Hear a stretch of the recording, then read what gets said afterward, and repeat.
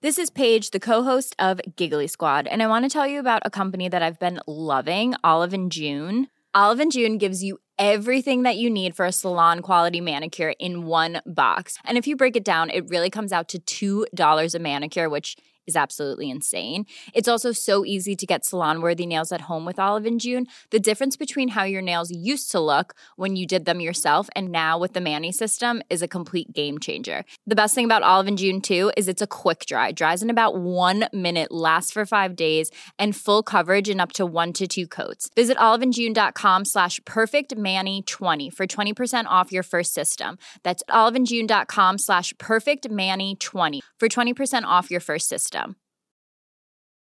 Hey, I'm Ryan Reynolds. At Mint Mobile, we like to do the opposite of what Big Wireless does. They charge you a lot, we charge you a little. So naturally, when they announced they'd be raising their prices due to inflation, we decided to deflate our prices due to not hating you. That's right. We're cutting the price of Mint Unlimited from $30 a month to just $15 a month. Give it a try at mintmobile.com/switch. $45 up front for 3 months plus taxes and fees. Promo rate for new customers for limited time. Unlimited more than 40 gigabytes per month. Slows full terms at mintmobile.com. I'm Sandra, and I'm just the professional your small business was looking for. But you didn't hire me because you didn't use LinkedIn Jobs. LinkedIn has professionals you can't find anywhere else, including those who aren't actively looking for a new job, but might be open to the perfect role, like me. In a given month, over 70% of LinkedIn users don't visit other leading job sites. So if you're not looking on LinkedIn, you'll miss out on great candidates like Sandra. Start hiring professionals like a professional. Post your free job on linkedin.com/people today. When you're ready to pop the question, the last thing you want to do is second-guess the ring. At BlueNile.com, you can design a one-of-a-kind ring with the ease and convenience of shopping online. Choose your diamond and setting. When you find the one, you'll get it delivered right to your door. Go to BlueNile.com and use promo code LISTEN to get $50 off your purchase of $500 or more. That's code LISTEN at BlueNile.com for $50 off your purchase. BlueNile.com, code LISTEN. Hi, I'm Daniel, founder of Pretty Litter. Cats and cat owners deserve better than any old-fashioned litter. That's why I teamed up with scientists and veterinarians to create Pretty Litter. Its innovative crystal formula has superior odor control and weighs up to 80% less than clay litter. Pretty Litter even monitors health by changing colors to help detect early signs of potential illness. It's the world's smartest kitty litter. Go to prettylitter.com and use code ACAST for 20% off your first order and a free cat toy. Terms and conditions apply. See site for details. Mom deserves the best, and there's no better place to shop for Mother's Day than Whole Foods Market. They're your destination for unbeatable savings, from premium gifts to show-stopping flowers and irresistible desserts. Start by saving 33% with Prime on all body care and candles. Then get a 15-stem bunch of tulips for just $9.99 each with Prime. Round out Mom's menu with festive rosé, irresistible berry chantilly cake, and more special treats. Come celebrate Mother's Day at Whole Foods Market. The following is a presentation of the Force Center podcast feed.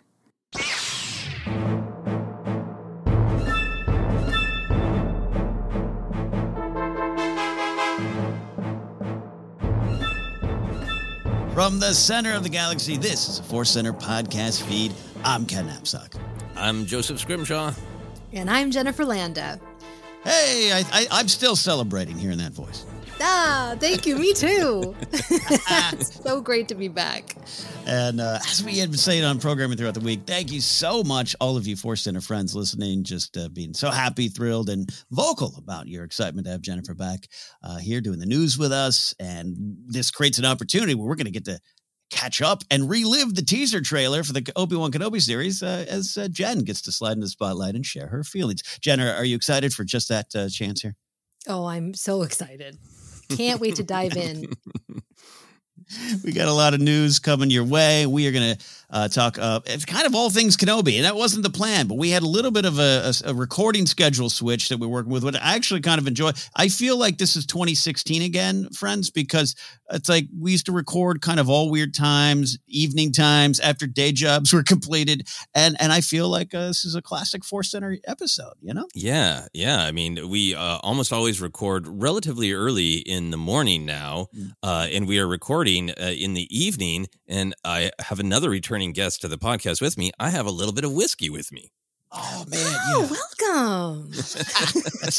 Long time no hear. Fans are really excited for the return of whiskey. The whiskey is whispering its Kenobi opinions to me. I'm excited. I forgot to bring in my hard seltzer. I was gonna drink a Truly tonight. Oh boy, here we go. Jen, you got a fifth of vodka, and the kids asleep. Water, but I will be celebrating with a cider afterwards, a hard cider. Love that. Excellent. Love that. Well, we want to remind you today's podcast is brought to you by Audible. Get a free audiobook download and a 30-day free trial at audibletrial.com/ForceCenter. Over 180,000 titles to choose from for your iPhone, Android, Kindle, or MP3 player, or your Kindle or your Kendall, whichever one you have. You have it here. A little bit later, we have our Force Center recommends an audiobook we think you should try out on us. And as always, Joseph, that's not all. No, we are also offering a large Ken doll, the doll that goes with Barbie that you can listen to audiobooks on. If only that were true. I would love that. He'll read them. Let Ken tell you the story. Anyway, we have another offer from Insight Editions. They're a publisher of a ton of great Star Wars books. They're offering 35% off across their website if you use this special link, insighteditions.com/discount/FC35. This week, we're continuing to recommend the Insight Editions book, The Mini Book of Lightsabers. It's cute and full of elegant, deadly weapons. What more could you want? If you are interested, use this link, insighteditions.com/discount/FC35. Use it, my friends. Use it. Life for Star Wars Adventures. I'm just mine's quick. We get mine out of the way. They want to hear you. And then we're going to give Jennifer all the time in the world for Kenobi. Number one, I did get to read the Han and Chewie comic, issue number 1 that's out. Shout out to Chris, the manager of my comic store, who I showed up on a Tuesday, and he's like, the comic comes out tomorrow. Hold on, I got you covered. And everything on the up and up. But he just was, he helped me out, and I got to read it on time. Very rare I get to read Star Wars comics like the week or the day they come out. And I got to tell you, it was a pretty good start. There's a big reveal that's kind of going around the internet that actually I put question marks on the end of that sentence. Is it a reveal? We'll see. But a really good first issue. Really felt like Han and Chewie. And I got to say, a round of applause for those behind the comic. I enjoyed it. Oh. That's great. That's great. And I think it's really great that we have all learned caution about comic book reveals, given the great Han Solo's married controversy those many years ago. Yes, Santa Solo, not so much.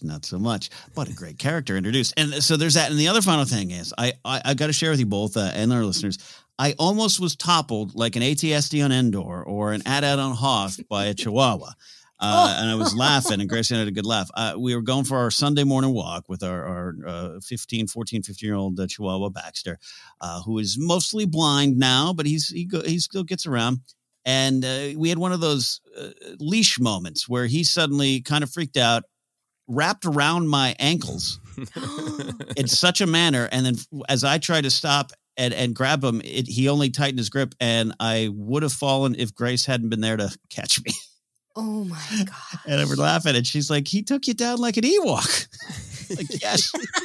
Or Wes Jansen and Wedge until he's on Hoth. Yes. Yeah. It was hilarious. So Star Wars finds its way into your life, even when it's a moment of danger with your dog. Watch out for 2 logs at the same level of your head that Baxter will release when panicked. Yes. There you go. So that's my Star Wars adventures, Joseph. Those are great. I will keep mine short. One I'll just be cryptic about. I'm not even going to explain it. I read, for fun reasons, just for personal fun, Old Man in the Sea, and it made me think of Book of Boba Fett. There was a nice relationship between the two. Yes. So what that was great connection. It was fun. It's the storytelling style. I said I wasn't going to explain it, and here I am. It's the storytelling style, and that just anyway, connection to youth. Anyway, it's great. Go read Old Man in the Sea and see if it reminds you of Book of Boba Fett in that storytelling style.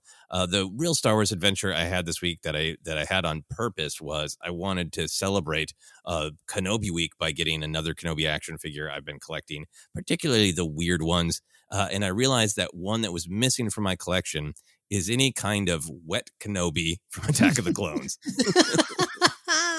which is one of my favorite looks. I saw somebody specifically once cosplaying at San Diego Comic-Con, Wet Kenobi with the damp hair in the wet robe from fighting Jango Fett. And like, there's got to be one. So I found one from Attack the Clones. That's this.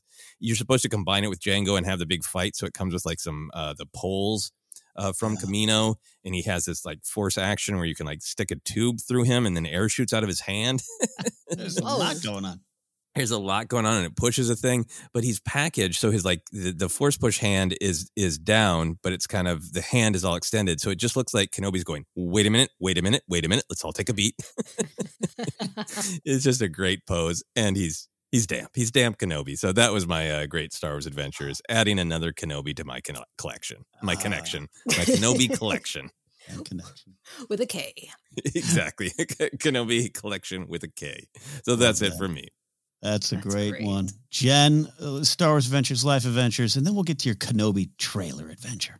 Yeah, no, not too many Star Wars adventures this weekend. I have now, friends, I'm finally doing it. I'm become a Star Wars Rebels fan. I love this show. Listeners, longtime listeners will remember I did not watch the show when it came out. I wasn't grumpy about it, but I was like, I don't have time, blah, blah, blah. I've made the time, and it's really, I look forward to it. I mean, I've watched a few episodes, over the years, but really watching it from start to finish has been so enjoyable. And I've fallen in love with these characters. And the crazy thing is, my daughter, she saw me watching it. She got sucked in. She was like, I said, okay, it's time to go to bed. She's like, wait, I want to watch another one. And it was so exciting for me because she's not really that into Star Wars. I mean, she enjoys it, but she's not like a mega fan. But this finally pulled her in. And I don't know if it was Ezra or she loves Sabine, because she's, my daughter is like an artist too, but it just was really, it was a moment where I was like, finally, this is what could be. Rebels appears to be like a really great gateway to Star Wars. I think it is maybe the fact that it is this great found family, and there are all these different people to see yourself in, particularly if you're a younger person, or even if you're not. I mean, geez, it's easy to see yourself in Hera and Kanan, If you're a middle-aged type person, you can definitely relate to them, and they're dealing with their weird found family. Right. But I laugh at myself, and our opinions can change. What we find great can change, and I'm happy to say that it's changed, and I love this show. So whatever I said in the past, I take it back. Well, the big thing was time. That's always an issue. That's just kind of the reality of it here. But I think you're right. I mean, I've been going back and listening to old episodes of Force Centers to insert commercial breaks now that we and I hear some of my opinions and I just yell at myself. Ken, shut up. Right. Shut up. It's important growth. And the nice thing is too, with Rebels being a show that's out there, we have one of our listeners, Mike Fink, was talking about in our Discord. He's like, I think I'm going to give this Rebel show a try. You could half joke in there, and he is, and he's enjoying it. Star Wars is always there for you. Whatever is there will always be there. You can find it anytime. Exactly. Well said. I got it. What is there one moment that kind of pulled you in, Jen? I now I'm obsessed with this here. Was there one moment where you're like, aha, I got it, or just the overall vibe? Honestly, it was the first episode in our introduction to Ezra. He reminded me so much of Aladdin.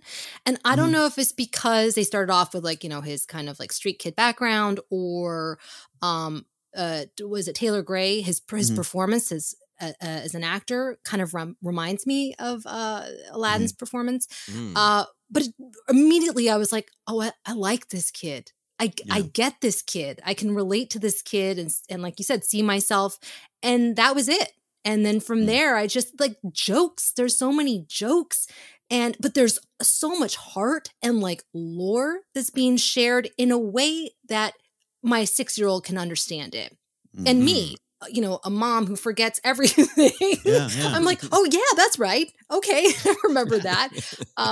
And it's just is really interesting now to like watch all these things and see how they all come together. I mean, it's beautiful. It's really beautiful. And seeing what Dave Filoni is, taking, and it's just so exciting.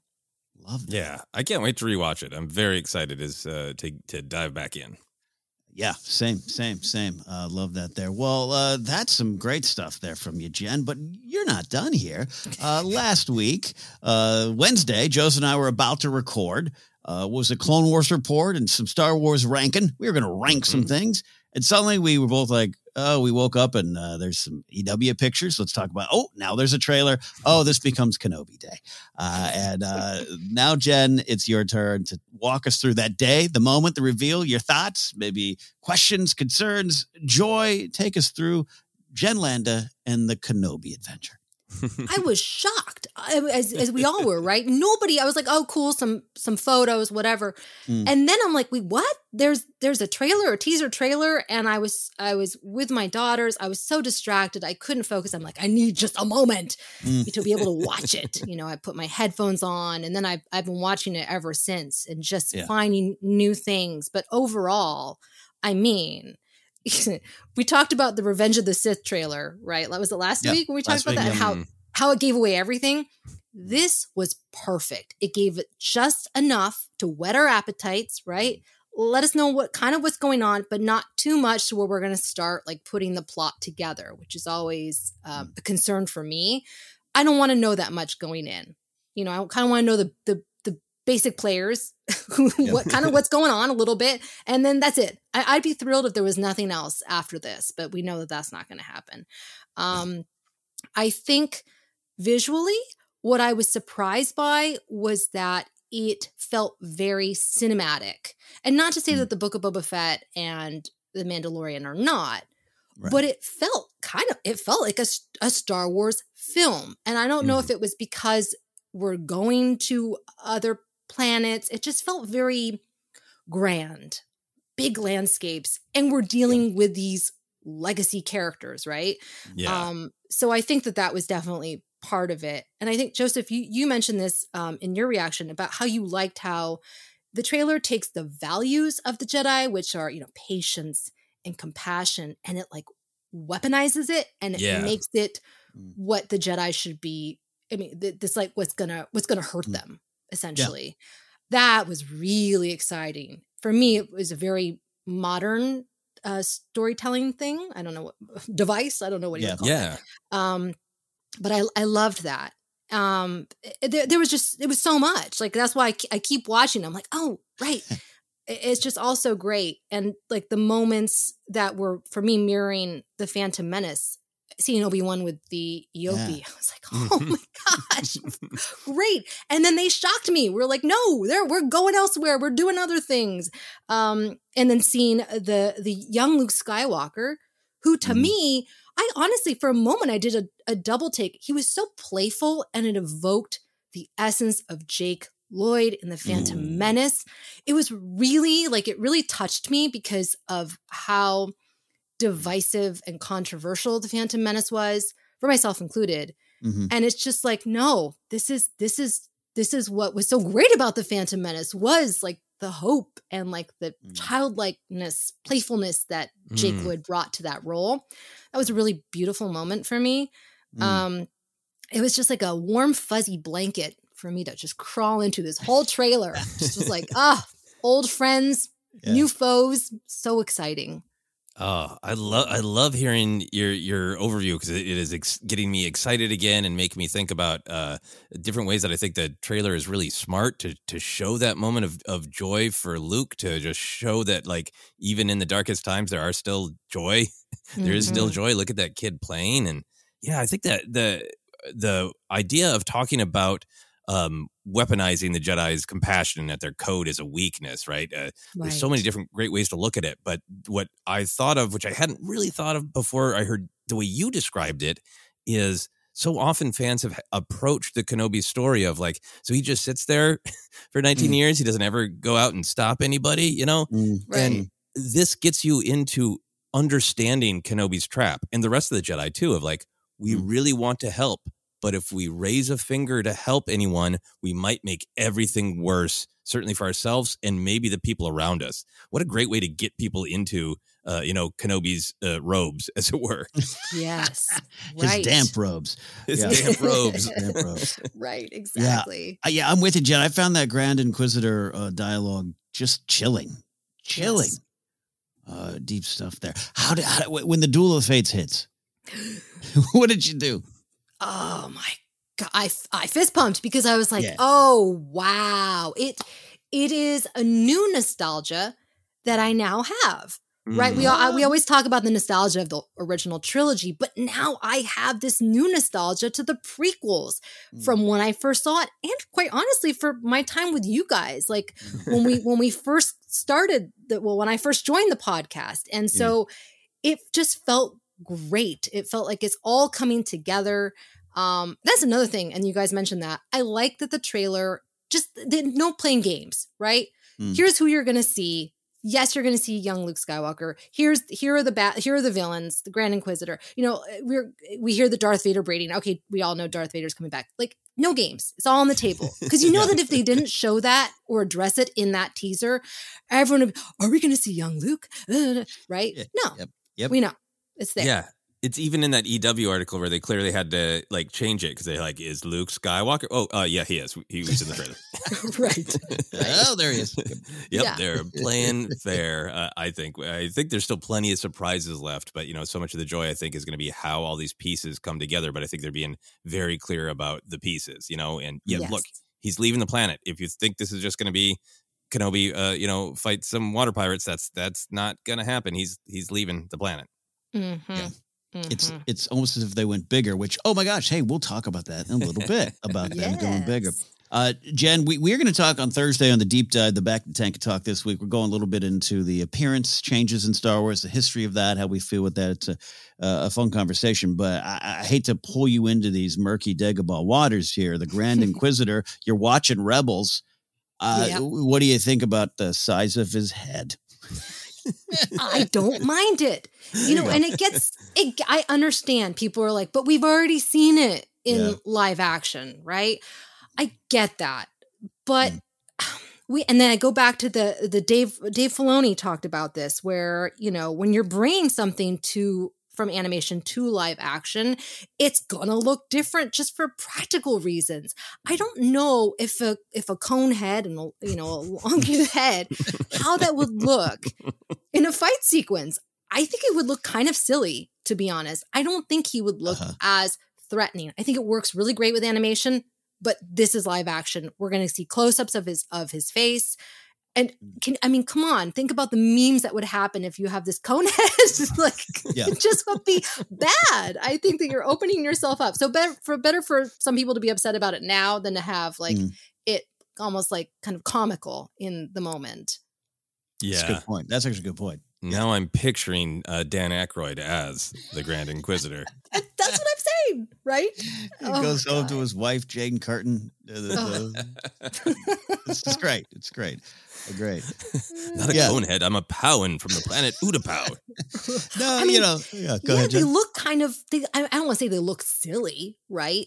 But it kind of worked with the Utapau scene because they're supposed to be very regal. I don't know. I just think it's a different thing when you're going to have them be so intimidating and menacing. It is. Yeah. I think Joseph and I, we don't want to step on the things we're going to say and reveal Thursday. It's a great cover. We had a lot of fun because our recording schedule, we keep at you. It's fun. It's a little bit different schedule for us, but we kind of give the official Joseph and Ken Force Center stance on the head. But overall, we really agree with you on it here, Jen. And I think sometimes it's it. I just was reading for research for the upcoming Star Wars Ranked. We're going to go into the Art of Mando 2 book and man, there's some fascinating stuff on just all that goes into every design. No decision is small.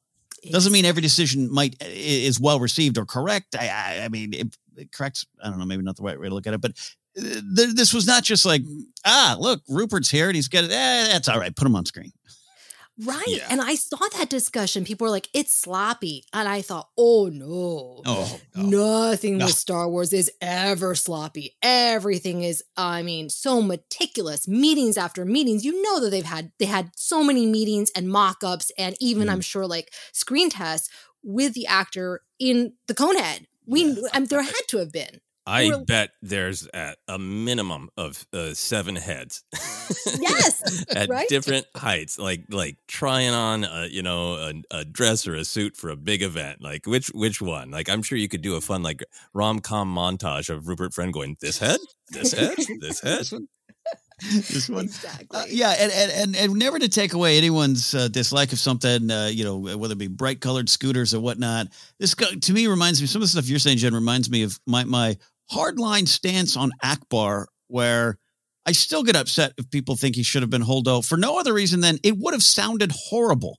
Every scene he would have been in would have been undercut by blah, blah, blah, blah. I forget the rest of it. Just that alone, you got to think some of that stuff through. And but we love and respect the passions without a doubt. And I love going back to your conversation about Rebels. I love that there's a passion for a character only introduced to us in 2014. That's pretty cool. That's pretty cool. Exactly. All right, that's great. Jen, thumbs up from Jen. Any other favorite moment? I'll leave you, let you close it up there, Jen. Any other big moment you loved? Oh, there's just so many. I'm really excited about the new planet Dayu, the one that's inspired by Hong Kong. Oh, it just looks so cool. I love Star Wars cities. It's just big cities. So it's going to be really visually really cool to see. Absolutely. Something different. But something familiar too. Like you said, Coruscant, Hosnian Prime, any other place. Exactly. There you go. Well, we're not done talking about Kenobi. Let's get to some Star Wars news here, friends. Here is the order. We're actually going to reveal the order. We're going to talk about some Darth Vader. We're going to talk about the Entertainment Weekly. Then we're going to talk about the news that kind of came out today with the Hollywood Reporter. We're going to kind of talk about the news as it found its way to our souls, is the way we're going to address it here. We did get a first look at Darth Vader a day after all the big trailer and EW photos dropped. EW also said, oh, by the way, keep watching. We've got keep reading. We got a picture of Darth Vader, and look, it's Darth Vader, and look, it's pretty cool. He's standing kind of a silhouette that reminds me a little bit of Empire Strikes Back.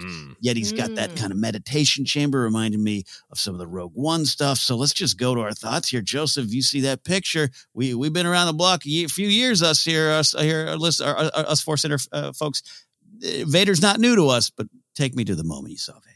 Oh, I love that photo because it is just totally iconic. It's kind of classic Vader. It's really letting you know, like, the Vader the imposing, terrifying Vader is going to be in this show, but we're not revealing too much, from this one photo about, a surprise location he's in, I love that the poster is incredibly theatrical. It is terrifying, but it also kind of looks like he is about to put on a show, right?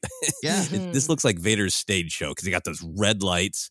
He got the kind of beam of light coming from the top like he's in a spotlight. His signature steam. Yes. As Vader walks in a room and just like things start to smoke a little bit. It's so great. It's so theatrical and still like scary. So I just love the image. It really invokes like a monster lurking in the shadows, and I think for me that's what's becoming so important about Vader. I hope we go on a journey with him, but I think it's important that he's in the show because he's the monster lurking in Kenobi's soul. He's the thing that represents everything Kenobi needs to address. Yeah, the shadow in the back of it. You're so right. Jen, what do you think about this Spinal Tap version of Vader? Big rock concert here. Now that you say it, I'm looking at that spotlight. I just want the microphone to come out. Oh, man. Hello, Cleveland. I'm the Sith Lord. I love it. When I first saw this, I actually kind of did a double take. I'm like, is this new? Is this from Rogue One? Did I miss something? Right. But I like that. Yeah, it's kind of a positive to the conversation, right? Like, oh, I think I've seen that before. No, it's brand new. Oh, gosh, yeah. It's but it matches visually, and I like that. I like that they're keeping with the same tone. It's gonna be good. And I'm looking at those little red lights around him. They almost look like eyes. So creepy. Ooh, yeah. Love it. Yeah, like he's in a haunted forest and a werewolf is gazing back at him.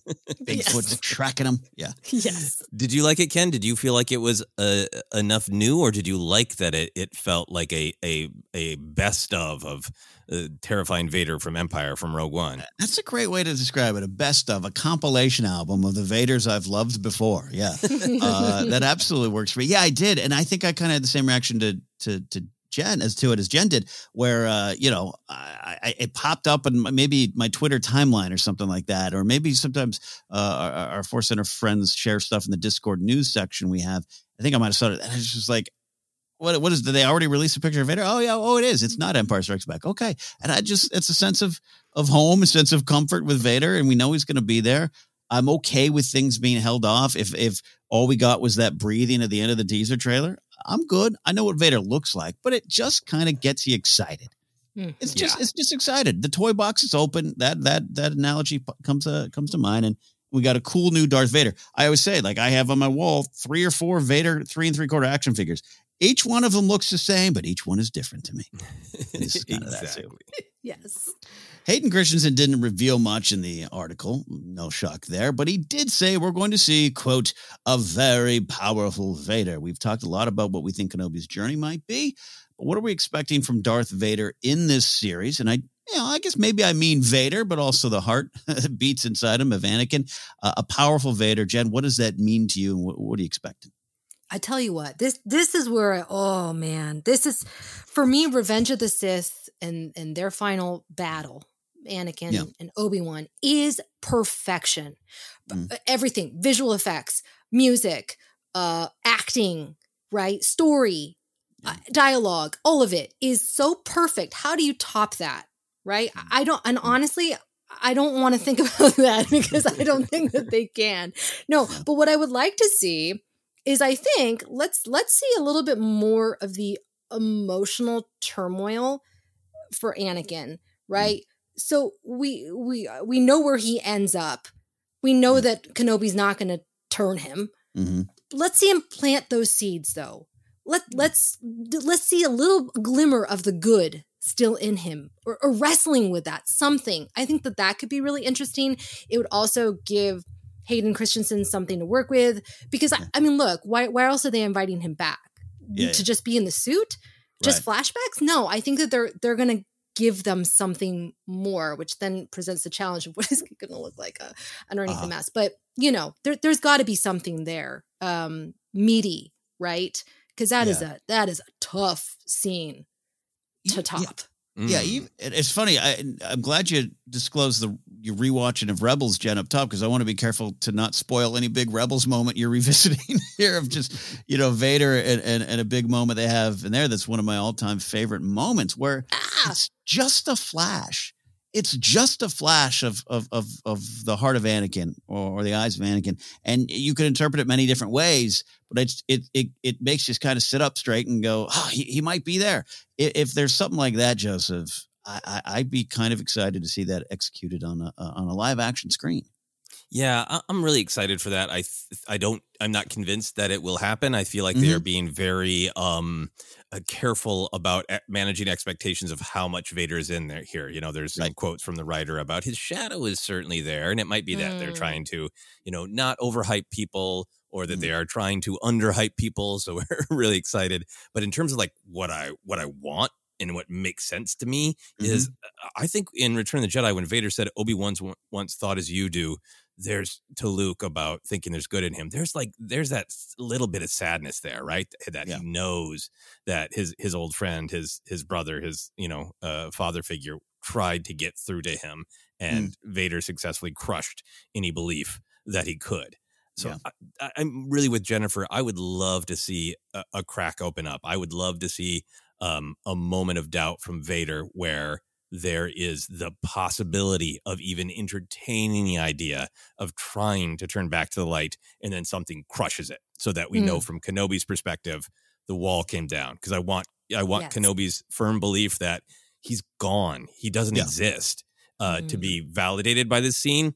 But I also really, really want for us as fans, and for Hayden as an actor, and for Anakin Vader as a character to have that moment of what if, right? Because I think Kenobi is along with some other characters. But Kenobi is such a challenge for Vader to face, right? Because in his heart of hearts, he knows that Kenobi might have failed him, but Kenobi loved him, you know? Kenobi never broke, and Anakin did, and some deep part of him knows that. And then the part of him, the dark side part of him, it's so easy to blame Kenobi, right? Everything is his fault. And killing Kenobi is killing every kind of weakness he's ever experienced. His inability to defeat Kenobi the first time. Vader slaughtered lots of Jedi, but this is the Jedi closest to him. If he kills Kenobi, then nothing can stop him ever, you know, emotionally. Mm-hmm. So I just feel like Kenobi represents a lot for Vader too. Yeah, absolutely. Yeah. This if I kill him, I don't have to deal with the truth ever again. Maybe I think there's almost like some Star Wars poetry where like Kylo is just so incorrectly convinced by Snoke that the hardest kill will free you. If you kill your father, the most unkillable person to you, along with Leia, obviously, Leia even more so. But in Kylo's head, you know, I want to be free of this pain. If I kill the person closest to me, then I can be free. You know, I think Vader having that thought about Kenobi is really fascinating. Ooh, that's great. Jen, I want to ask you, I know we were discussing a little bit here, the legacy of Padme hangs over so much of Star Wars, but we don't get a lot of Padme, even not having a mention of her in Rise of Skywalker, something I know, Joseph, you've said was high on your list of things you would have liked, and I agree with that statement. Jen, I'm not saying, I don't think we're going to get a Natalie Portman thing. We kind of answered a question about that last week. Love to have a surprise cameo, sure, but I just don't see it in a flashback or anything like that, or a flash forward to what might have been, something we talked about too.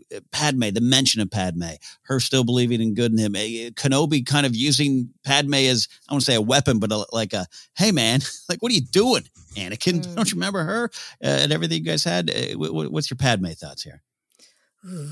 Well, now I'm thinking maybe she might appear in a flashback, right? It makes sense. It wouldn't be out of place. It wouldn't be like, what? Yeah, it would be actually, it would be cool. Yeah. Right. It would be cool. But Guy, now that you mentioned that, it does kind of make it weird that she's not really mentioned very often. I do. I don't know. Because I do also wonder if part of that is on the actor's part, Natalie Portman herself, and how I don't think that she'd be against necessarily. I don't think she's as eager as Hayden Christensen and Ewan McGregor have been to return. You know what I mean?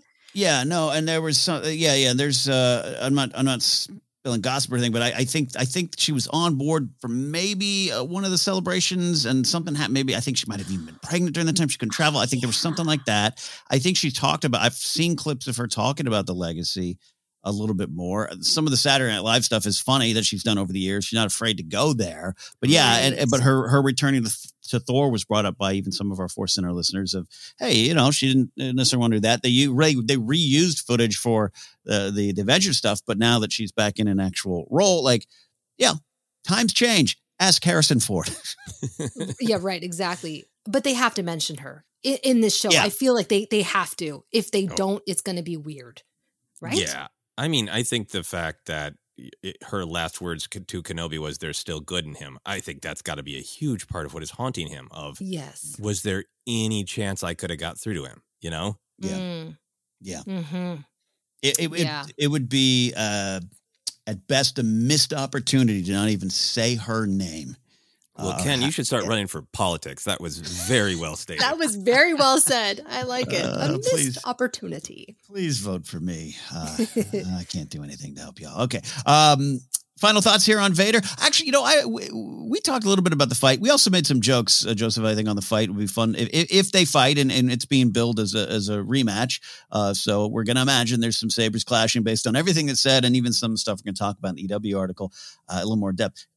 Jen, we'll start with you, but for an actual fight, you kind of mentioned it. How you Revenge of the Sith, Mustafar, that's big. It's rare when I will say John Williams' music is underrated, but go back and just listen to the music in that fight alone. It's something that rattles your soul. As maligned as those movies might have been back in the day, that was always kind of praised, similar to the Maul fight in Phantom Menace. And then we know where that ends up for a lot of real world Alec Guinness reasons, and and him being knows his way around a sword, but he wasn't leaping around.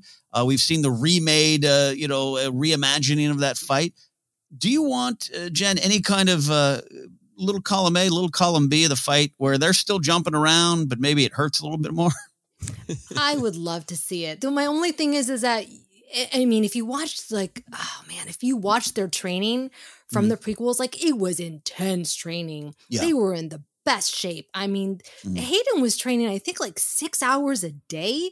That's insane. And not to say that he can't do that now, but I know, as I've gotten older, it's not so easy, even if you're in good shape. I was certainly, 30 minutes is about my max. So, I don't know. I want to see. Yeah. I want to see an epic fight, right? I want to see an epic duel, but I don't know how. I don't know how much training they've had. Yeah. Yeah. Here's where I'm going, Joseph. See if I'm off base. I'm almost pre-defensive. If there's an amazing, cool fight. Right. It's just they tear the house down again. And then suddenly people are like, well, what happened? Why is it so bad in episode 4? I just sometimes it burns my soul. So that's why I'm thinking maybe it could be a cool fight that's maybe a little less intense. I don't know. Yeah, I think for me, it makes a lot of sense to split the difference narratively and for all the expectation game. I like the New Hope fight. It feels like a chess match. It feels like they are testing each other out. And very quickly, Vader's like, wow, you got nothing. Your powers are weak, old man. And Kenobi is not trying to take it to him. He's trying to survive and distract him and figure out, where Luke is. He's testing him, right? Those little teasing things. It just I get all the real world reasons of the lightsabers barely worked. It was fencing, not acrobatic. It wasn't like we know this is what it's going to become and we can't do it. It was, I get all those real reasons. I guess the thing for me for this fight, I feel like there is a middle ground where there is still more speed, there is still more power, but it could still be a chess match with force moves, with throwing things, with you don't expect me to cut this ledge out from under you, with there's a series of fast parries, but then we really slow down and it's heavy blows. So I feel like there's just lots of ways to choreograph it where there's still power, but it's not about that speed. Revenge of the Sith is about, we have been doing nothing for the last 3 years, but fighting a war together, right? Yeah. It's so about speed. And I think this has to be a little bit about testing each other out, about power, seeing if it a little bit of the emotional rematch and the physical rematch is really happening at the same time. What's Kenobi's goal? Is he trying to stop him once and for all? Or is he just trying to bait him? There's so many interesting ways to go with it for me. Yeah. Does Kenobi, slip too close to anger because he's trying to correct something? Is he fighting with shame? Is Anakin or Vader trying to tap into more anger? And how much of it is about making sure it's not, he doesn't get to Luke at all and know anything about, there's a lot of those themes and stuff that can go into the emotional fight, as he said. Yeah. I'm very excited for it. I think it's going to be super big and cool, but not about speed. Yeah. I like that there. All right. That's the show, everybody. Talking about, we had a lot more to go here. So in the EW article, which we also addressed, the last print issue of EW, I understand. I'm not one of those that likes to fight change. I get it. I own a lot of music in digital form now. This still kind of breaks my heart. EW is the one that I had, 300 magazines in the back of my car during my college days. I had a subscription to it. But I did read this article, and we read this article that came out here, and I love this cover story. I thought that was really good, a lot there. So let's dive in here. Joseph, Jennifer, I gathered this, have some questions. If I missed anything you want to get to, you know the drill here. Dive on in. We're going to start here with both actors, being Ewan McGregor and Hayden Christensen, the ones maybe talked about most in this, but other articles include actors, including Moses Ingram, got covered a lot as well. But they both talked about feeling the sting of the prequel wars, as we kind of refer to it here, referencing Joseph's great joke from back in his stand-up days. Well, still in his stand-up days, but back in that particular time. Ewan openly credits the wave of joy from the audience that the movies were made for, helping him decide to come back to the Star Wars universe. And I want to start there. We hear that a lot from the performers. Ahmed talked a lot about it, of George being right 20 years later. Should have listened to him. Went through hell, but he was right.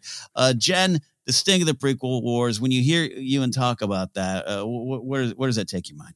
I feel bad. I mean, like I liked the films, but yeah, I had my gripes. And when I'm a young person, I just vocalized it. I mean, I wasn't like, well, actually, no, that's not true. I did make music videos about it. Okay. So, I've grown. And they're great. I've grown as a person. And now my frontal cortex has developed. So, yeah, I feel really bad because especially when you watch the making ofs of these and the behind the scenes featurettes and you see all the work that went into these movies, so much heart.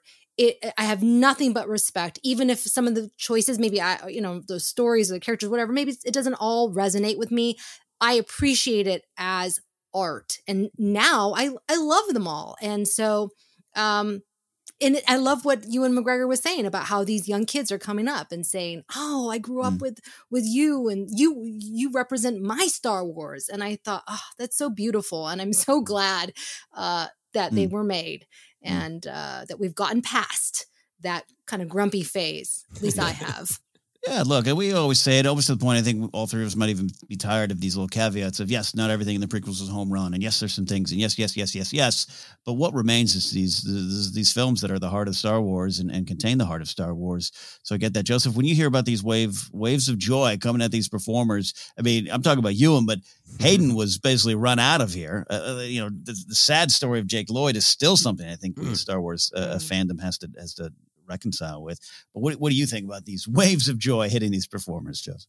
Yeah, it does make me really happy because even, back in the day where I had more criticisms or the caveats that I still have would be like, yeah, maybe there's some moments where I feel like we could have got even more out of the scene if Lucas was in a mood to have actor talk with actors, Yeah. And I think I had already, I was already acting a lot and directing when these films were coming out. So I was kind of felt bad for the actors because I felt sometimes even like, ooh, if that's a choice that maybe, could have been better, that's not necessarily the actors, right? And in particular, I always loved Ewan because I just thought like he found something, he's like, okay, I'm standing on a blue stage and I'm kind of grumpy about it, as we know from interviews, and I'm looking at something and I don't know what it is, but I'll find a way. So I spent a good chunk of the early 2000s going, but Ewan McGregor, come on. Yeah. So amazing. So it makes me feel really, really happy that these actors can feel this truth that that people who grew up with them just saw the intent of the films, saw what the characters were feeling, that those actors crafted and related to those feelings, and are able to express them. And I think it's just great to remember in general with our Star Wars conversations that time heals many wounds. And this is great to see happen with the prequels. And I think very similar things are going to happen with the sequels and probably Solo too, where there'll be fans who go like, what? Yeah. Who had a problem with what and why? Especially when you're watching the films back to back. But that's a whole other conversation. I think it's nice that to remember that sometimes if time does not heal all wounds, time heals many wounds, and that's nice. Yeah, and these waves of joy might not take away those dark moments there, but there's a point in Ahmed's life he can't hear all this stuff, and now he gets to hear it. It warms my heart almost to the point of tears sometimes when I really stop to think of it. And Hayden had a different experience than Ahmed. They all had different experiences in their own way, and some went on and had good careers, you and Natalie Portman and Spider. But even look at that. We're talking about Natalie Portman earlier of, hey, maybe she has to not touch it as much, there's more conversations around that. I just like knowing that maybe they can hear it now. And it gives me hope that, I think she's already there in some way. We don't see her thoughts on this a lot because she's on social media, but that Kelly Marie Tran will be to a point where she only hears the joy and the rest of the stuff is just drowned out and part of a bad experience in the past. I think that's the healing power of the Star Wars fandom, which you don't hear a lot. You only hear the negative. Yeah. McGregor confirms, I say confirms, but I don't know. This may have been elsewhere, but that a Stephen Daldry directed film was in development. But Solo indirectly and directly changed that before a series was even possible. Keep in mind, I'm writing some of these questions before the other article that came out today. So let's see where some of this lies. Just hearing that, I had weird flashbacks to my time working at some of those movie discussion media channels, which were great times and in some ways and horrible times in others. But overall, choose the joy. I had a weird like sensory reaction to, oh, that's right, Stephen Daldry, he's rumored to direct. Oh God, in development, and how let's do 40-minute shows on this stuff. How did hearing that or reading that affect you both now as you hear it confirmed versus what we might have had, Jen? I mean, I'm glad. If that's, if we all kind of suspected that, so getting that confirmation, I guess, it made me feel like, okay, but I'm glad it's a series and not a movie. I saw a meme saying no movie can be so good that I will sit for 4 hours and watch it. That's too long. It should be 8 30-minute episodes. And that's how I feel. Because I watch these after my kids go to bed. I can't watch a 2-hour movie. I fall asleep. I've been trying to watch Nightmare Alley now for like 3 freaking days, and I love it. But I keep falling asleep. So just give me the story. Give me the story in like 40 to 50 minutes and I'll be a happy camper. So thank goodness. It's kind of perfect timing that this all is happening, to be honest. Yeah, I'm very happy with the way it is. But Joseph, I mean, that Kenobi movie news, one of the big bits dropped on your birthday. Remember that a couple years ago? Yeah, I think that was the Daldry thing that made it seem like it was really real. Yeah. I think 2017, I think. Yeah, so it's been in development for so long. I think there's that small part of me that was like, do you want to see Obi-Wan Kenobi on the big screen? Do you want to see Obi-Wan face Vader on the big screen? And Jen, I think you're so right. This trailer really feels like it's playing fair of like, this isn't a little side story. This is Obi-Wan staring at Luke Skywalker, possibly being chased by Vader. It's huge. It's epic. So there's that small part of me is like, oh, cool. That would be cool on the big screen. But honestly, I am much happier for a similar shaped story in 6 individual episodes, because I think structurally it's going to remain very similar with a first act, a second act, and a third act, each act basically being 2 episodes. And that story construction then gives you so much elbow room to tell one big grand story, but room for character depth, room for quiet moments with Obi-Wan processing his pain that would probably need to be cut from a film. And I think one of the big things that there might be more room for other characters having arcs. So fascinated, as we talked about a bunch on the our trailer breakdown, about this new Inquisitor, Reva or Reva, truly being a character in her own right and having an arc. And certainly you could have that in a movie, but in a show like this, there's even more room for a character like that to expand. So ultimately, I'm happy that it's a television show. Yeah, look, there were so many tantalizing things and rumors and gossip coming out about what that movie might have been and could have been and what villain was in the movie. Hey, we'll put a pin in that conversation, right?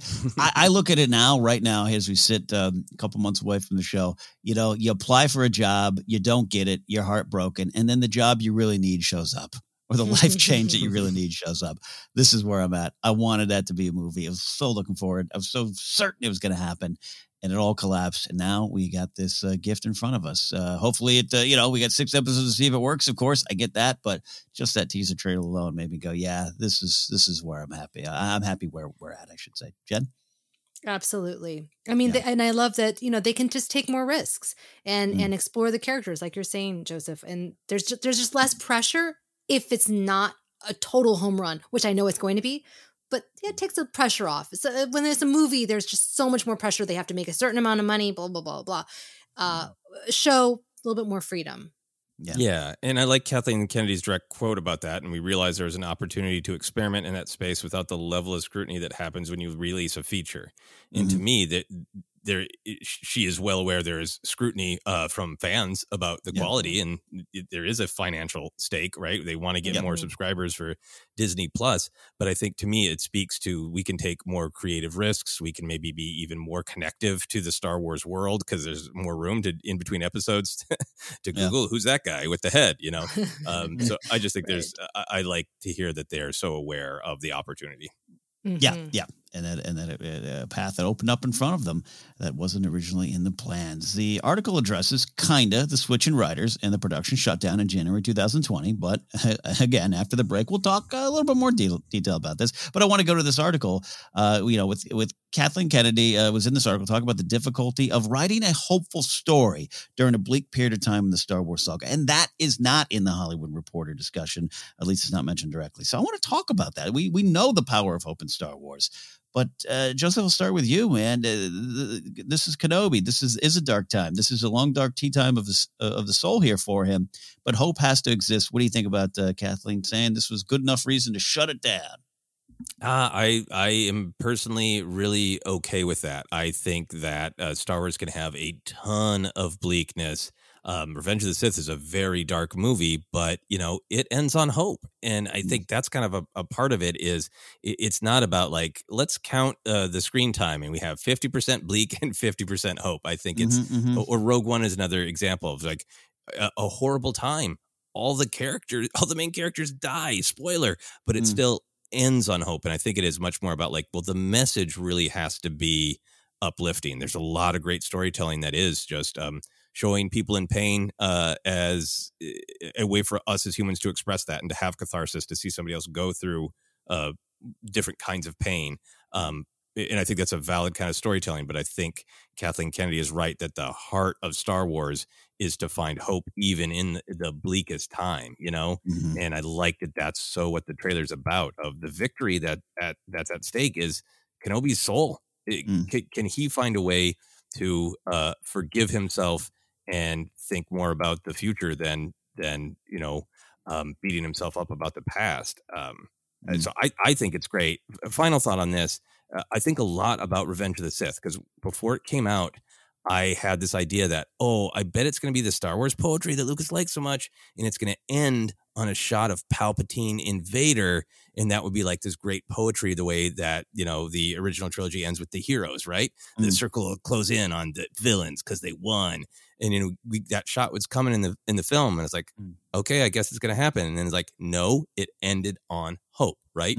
It ended on the image of, Leia and Luke, but the story isn't over yet. And I just think that's really important, that even the bleakest Star Wars movies have always ended with hope. In the case of Rogue One, literally the word. Literally the word. Yeah, and we don't know you obviously don't know the details of the ending. It's not like Amini's scripts ended with everyone dead and Kenobi going, why? We don't know that. It just seems there's some bigger things at play. But I really think the core of what Kathleen Kennedy here is saying is right about the way to do it. Jen, hope is without a doubt big in Star Wars. Is it big enough to stop a production in your mind? Absolutely. And I think that Kathleen Kennedy is so smart and knows what Star Wars is about. Star Wars is all about hope, and you can have these quote unquote gritty moments, but without hope, it's not Star Wars. So, and it makes me think of the Revenge of the Sith, the behind the scenes featurettes where you see George Lucas talking about very often making sure that everything that Kenobi's doing in episode 3 is consistent with where he's going to end up in episode 4. I mean, hair and makeup, they're like looking side by side at Alec Guinness and Ewan McGregor. They're trying to match it. Ewan McGregor says, I'm studying Alec Guinness's performance in A New Hope. I'm trying to, get his mannerisms to make sure that it's going to fit, it's going to connect. And I think we're seeing that again here, even more so, right? So I think that she saw, like, you can have a broken down Obi-Wan who is suffering this loss and, betrayal, all this dark emotions, but we got to get him away from that because we know where he's going to end up. Yeah. Otherwise he's just going to be like, why am I going to watch this kid and just go back in his, cave. So I think that's just really, really smart of her to do that. I mean, it's bold to shut down production. I mean, she was like, no, we got to get this right. And I'm so glad that she did. That's amazing. Yeah. More to come on it. And, I always say that line, I'm not in these meetings. And what I mean by that is, anything could be, there's so much that we just don't hear and so much pops out, and it's fun gossip, but it's behind the scenes. It's inside baseball. And I love it too. I will stand by the idea that She has made some tough decisions and done it to protect the heart of Star Wars. And that's a hill I'm prepared to die on with her. Other debates and box office returns and this and that and direct, we can have those discussions. But at the end of the day, I do think that's what she's proven to have done time and time again. So. I agree with that. Yeah. Yes. Writer Joby Harold talked about the series also being about the Empire in ascendancy. The Empire is a distant, powerful villain in Solo, something we kind of like here. We get to see the actual oppression of the Empire and where that where and who it affects in the galaxy. What do we expect about the series and the Empire? And what they're going to do with it? They're all over the trailer. We've seen stormtroopers. We know the Inquisitors are coming. We go to Fortress Inquisitorius. They're without a doubt there. Joseph, you know what I mean? Like, are we seeing the inner workings? Is it still at a distance? How close can Kenobi get to Indira Varma and Imperial officers? Like, how do you want that to play out? Or any thoughts there? Yeah, I think for me, like what I love about Solo is it makes it clear that the Empire is complicit with the criminal organizations terrorizing people, right? Mm-hmm. And so it is like the Empire going like, we don't care, do whatever you want, and look, we're even coming to your yacht party, Crimson Dawn's yacht party there, Dryden Voss. And we see like with, Han's life on Corellia, that the structural oppression of the Empire is making it impossible for people to just move about and make choices. Right. So we see that kind of stuff that's real structural. Yeah. It feels like from the trailer, I think we're going to see that part where the Empire just is straight up hunting down and torturing not just Jedi, but average citizens who dare to defy them in any way, right? I think it's just going to be a little bit more of not the slow structural rot, but hey, if you don't do what the stormtrooper says, you die on the street, period, now, and we don't care who saw. Yeah. I think that I would love to see a little bit even of, it is dangerous to even say Jedi like that. It's not just hunting down the Jedi. It's they're going to be wiped from memory because if you speak of them, if you think of them, a stormtrooper might be at your door. Ooh. Yeah, Jen, I love what Joseph's saying here. It's a very cocky empire potentially, right? And I love the use of them in Solo, but it was at a distance. It was like Joseph said, attending a party here. Do you like this idea of the Empire kind of being very bold, not worried about anyone or any sniffs of rebellion? They're going to do what they need to do or feel they can do. I love that. It makes it really, really scary and very real. And I think that is exciting to see. It adds a lot of conflict, obviously. And, unsurprisingly, the Empire attracts people who crave power and who kind of want to make their mark by doing ruthless things and being brutal. I'm hoping maybe we'll see some of that kind of infighting. Who's going to prove themselves? Who's going to be the most ruthless, right? Yeah. Oh, I'd love that. I'd love to see that. That would be really scary. Yeah, well, I mean, this Reva, the third sister, this ruthless ambition is as they keep describing her, keep saying she's ruthlessly ambitious. I mean, that just speaks to she's going to do what she needs to do to rise in the ranks and get the deeds done. Mm-hmm. Yes. The Kenobi series will have more connections, thematically more than literally, but even potentially literally, to the prequels. No surprise after Duel of Fates comes blasting out of the speakers in that teaser trailer.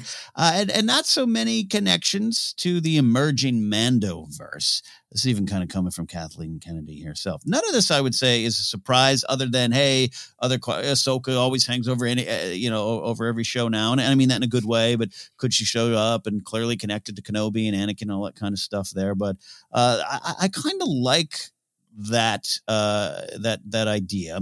Not that I don't love the Mandoverse, Jen, but you mentioned it. This kind of new nostalgia for the prequels, this prequel era, Revenge of the Sith. There's so many things there to draw upon in this series. It just makes sense for it to have a little bit of its heart in the prequels. Yeah. Yeah, and I think that what I like is that the Mandoverse is kind of proving itself to be its own thing, with Dave Filoni and Jon Favreau. They're kind of off in their own little corner. And that's what's so great about Disney Plus is that we can do that. right? We can have all these separate stories going on in different parts of the galaxy, different timelines. And to me, that's what makes it, it's much more freedom as opposed to having, oh, here's another trilogy or whatever, right? And in terms of a movie, it absolutely should be connected to the prequels and the Clone Wars and the Rebels. That's what is going to make this, if you know all that backstory, it's going to really make these scenes that much richer, that much deeper. And I mean, that's why I'm watching Rebels and I'm rewatching the Clone Wars as well, because they are, I'm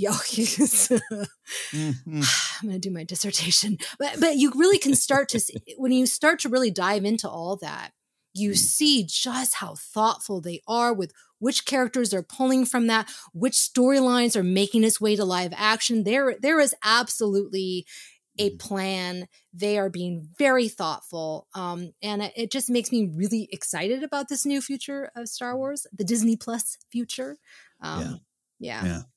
Yeah. Well, and Bob Iger's glad. He's still glad he has your subscription. The other Bob as well. Joseph, a kick to you here. But one of my things, we always talk about food here at Force Center. We talk about the salad bar, the buffet of Star Wars. I love this Mando food that they're serving us here in this Mandoverse. Can't wait for more, want more. But I also kind of feel, there's some people who don't love all these connections or want, and now we got this. It is a different meal set in the same restaurant. Yeah, and I think that there's like the obvious kind of plot threads to talk about. There is maybe obviously plot threads from the prequels are literally going to be picked up. There are certain characters who, they're technically alive and running about, and maybe they could show up and all that. But for me, what's more powerful is that kind of thematic idea of the entire Mandoverse is predicated on it's a couple years into a stumbling new government. And everything is shattered, and everybody is considering what should the new version of everything be? What should the new version of Mandalore be? What should the new version of the Jedi be? What should be the new version of the Outer Rim, the new version of Tatooine? Everything is about people finding that.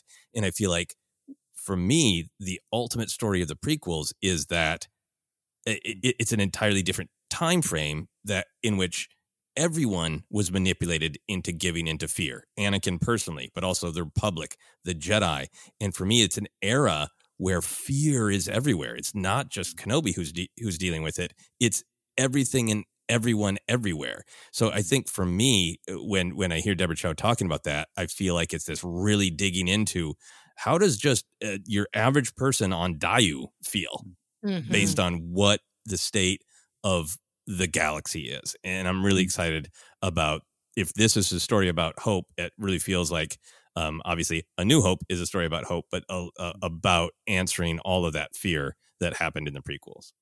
The trailer line, the title of between darkness and defeat, right? I love the use of those. Really sets the tone. And we talk about, Star Wars is about hope and hope versus fear, but I love the idea of finding hope underneath all the fears that you might have is still part of it too. So I'm there for that there as well there. Setting it up. Jen, it's a little dark, right? Darkness and defeat. Here we go. Gonna get dark. We need that hope. We need to connect to that. Yes, absolutely. Any other thoughts on this big article? There's definitely some things I'm probably leaving on the table here, but we don't want a 4-hour episode. If anything I'm leaving behind or anything you want to discuss. Just real quick, I like the discussion of a little bit more discussion of Reva, and I like talking to the actor. And I just wanted to share this quote and just to highlight it from Ingram. We had a lot of conversations about hair and what the right hair might be. Deborah was really great about moving from the initial vision to what we arrived at for Reva's hair. I wanted kids to have their own hair at Halloween, and that's huge. If you look at all the black kids with kinky hair, when they want to be Elsa, they got to put on a blonde wig. There are so many kids that will be able to wear their hair at Halloween. That's going to be really exciting. I thought that was just like a really great insight from the performer playing this new Inquisitor character about really explicitly some of the concrete power of representation. And I thought that was a great detail in this article as well. Yeah, and I think a reflection of a really great creative process there too to have that happen. Jen, any thoughts on that great statement? Yeah, I love that. It is a collaboration that they are open to that. It's incredibly important. I think it speaks to also who the director is. Deborah Chow. And so I think that is key. You know, who are the people in power making these decisions who are going to be receptive to when your actor comes to you and expresses that. So very, very exciting indeed. Great stuff. Looking forward to rooting against her, but for her at the same time. I don't know. I'm really excited for this character as well. So looking forward to Moses Ingram and everyone, Hayden, Ewan, every one of them. We definitely know Quinlan Voss is showing up. No, we don't. It'll be a lot of fun. Well, we're not done yet. We're going to take a quick break on the other side. The breaking news that hit today. Today for us, yesterday for all of you. But before we do that, we're going to have a Force Center recommends an audiobook we think you should try out on us. Joseph, what do we have today? We are recommending the next High Republic adventure, Mission to Disaster by Justina Ireland. It's on my reading list. By that, I mean it's pretty much in my hands. I'm going to start tonight. To download your free audiobook today, go to audibletrial.com/ForceCenter. Again, that's audibletrial.com/ForceCenter for your free audiobook. All right, quick break. On the other side, we're going to get to, I almost said your questions again. It's just the news show. We've got that switch in format. Can get used to it. We're coming back with another news story. Stick around. This is Force Center.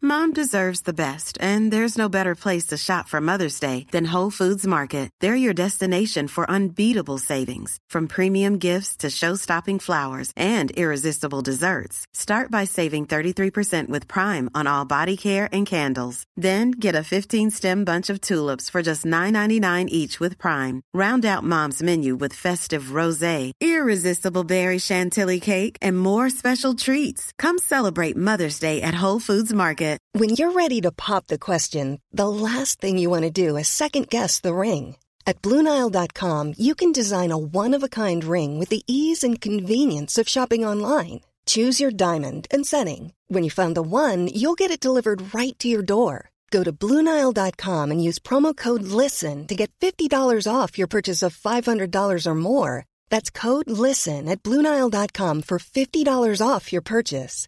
BlueNile.com, code LISTEN. Life is full of awesome what-ifs, and some not so much, like unexpected medical costs. That's why United Healthcare provides Health Protector Guard fixed indemnity insurance plans to supplement your primary plan and help manage out-of-pocket costs. Learn more at UH1.com. Quality sleep is essential. That's why the Sleep Number Smart Bed is designed for your ever-evolving sleep needs. Need a bed that's firmer or softer on either side? Helps you sleep at a comfortable temperature? Sleep Number Smart Beds let you individualize your comfort, so you sleep better together. J.D. Power ranks Sleep Number number 1 in customer satisfaction with mattresses purchased in-store. And now, save 50% on the Sleep Number Limited Edition Smart Bed for a limited time. For J.D. Power 2023 award information, visit jdpower.com/awards. Only at a Sleep Number store or sleepnumber.com. Wow. Nice. Yeah. What you're hearing are the sounds of people everywhere putting on Bombas socks, underwear, and T-shirts made from absurdly soft materials that feel like plush clouds. Yeah, that plush. And the best part? For every item you purchase, Bombas donates another to someone facing homelessness. Bombas. Big comfort for everyone. Go to bombas.com/ACAST and use code ACAST for 20% off your first purchase. That's bombas.com/ACAST. Code ACAST. Millions of people have lost weight with personalized plans from Noom. Like Evan, who can't stand salads and still lost 50 pounds. Salads generally for most people are the easy button, right? For me, that wasn't an option. I never really was a salad guy. That's just not who I am. But Noom worked for me. Get your personalized plan today at Noom.com. Real Noom user compensated to provide their story. In 4 weeks, the typical Noom user can expect to lose 1 to 2 pounds per week. Individual results may vary.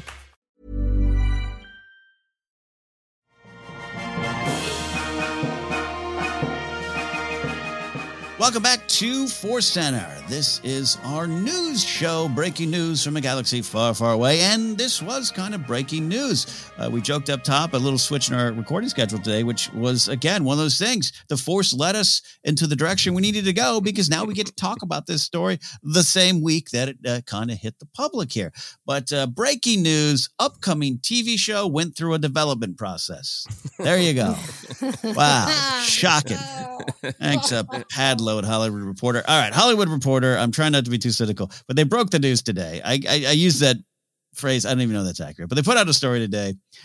Aaron Couch and Boris Kitt, who are professional film journalists, to be clear. I want to, who do a lot of great work. This is not anything against them. They had this story. They put it out. And this story was that the upcoming Obi-Wan Kenobi show that we've been talking about went through some development changes. Again, we're all on the floor. Let's pick ourselves up. Let's dive on in. First of all, I want to do this is for me.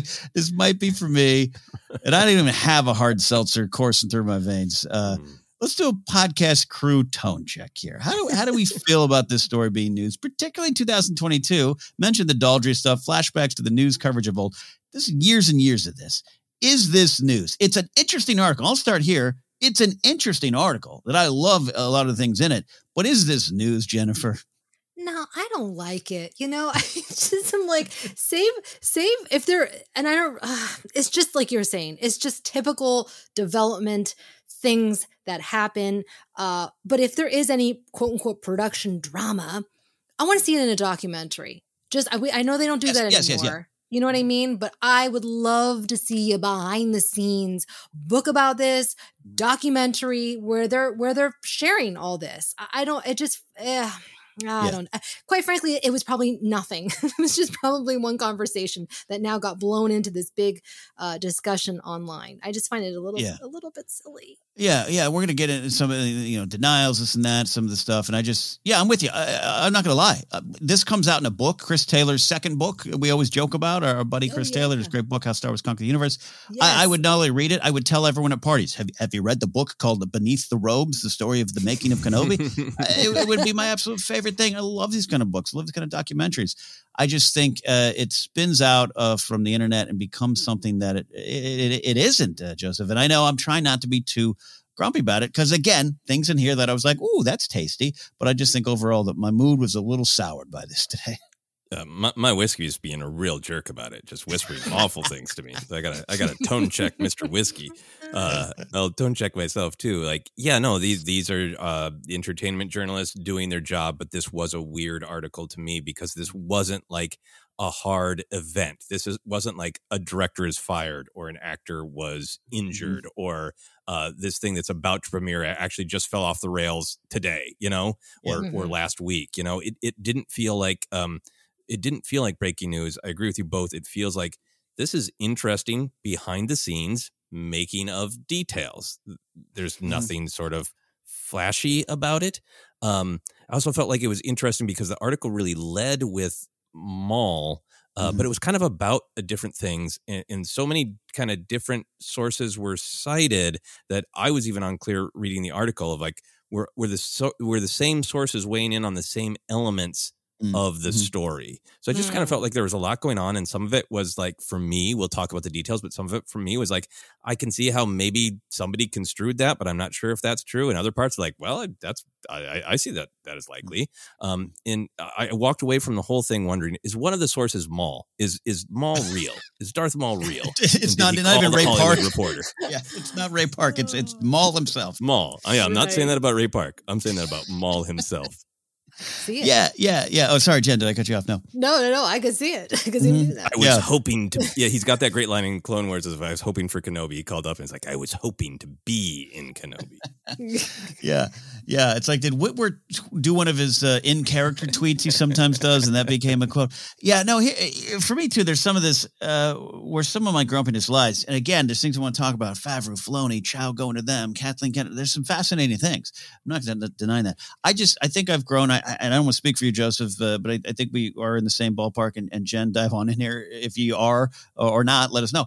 As performers, as a stand-up comic, are you judging my jokes off the Post-it note I wrote at 3 a.m. when I had a joke idea? That if you pick that up, like, oh, this joke's not funny. Yeah, I'm not done writing it. Give me a second. I just think some of the stuff, even some of the stuff Lucas was going to have Maul and his, you don't know how far down the path he got. And I think some of those elements are showing up in other ways too, with some of the stuff he was talking about in that Star Wars Archives book. I just think that's where I don't have a problem with the article necessarily. Definitely don't have a problem with the professionals putting out this article. that becomes the conversation I've become tired of, is you're looking at a Post-it note. You're looking at something you don't know at which level it was developed. And that's where I think I take issue with some of it. I think for me too, I think we're living in a world where, there was kind of this window for a while where a lot of internet discussion assumed that any reshoot that happened meant the film or television show was a tragedy, a train wreck, right? And a lot of creators have had to come out and say again and again, reshoots always happen. That's part of the process. And I also just think there's this human psychology. If you got the thing that exists, you're always going to be a little attracted to the mystery behind door number 2. And I think these kinds of stories kind of play into that psychology that's natural, where you imagine the thing that didn't happen must have been better than the thing that's real. Because the thing that isn't real, it's just imagination. This is sometimes why writers, I think, have like a ton of writer's block. You come up with an idea and you love it and you don't have to deal with any of the problems yet because it's not real, and I think it plays into that psychology, and that is making me feel like I hope everybody takes this with a grain of salt. Yeah, Jen, you've got some great TikTok videos out there. Could you share your unedited drafts? Oh God, that'd be terrible.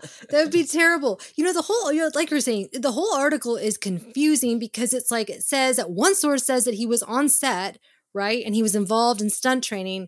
And then the source says that it may have been shot, but it could have been test footage. But, whatever the case, Park was back as Maul, or so he believed. Who believed? Ray Park? The source? The source? Right, exactly. And then they're saying the gender of the source. The whole thing is very confusing. Yeah. That's confusing is a good way. But again, some interesting stuff in there. But the article also has a denial from Lucasfilm within it. All right, you could say that's par for the course. Some employees, one in particular, has been out there on the internet today saying, hey, it's a bull roar.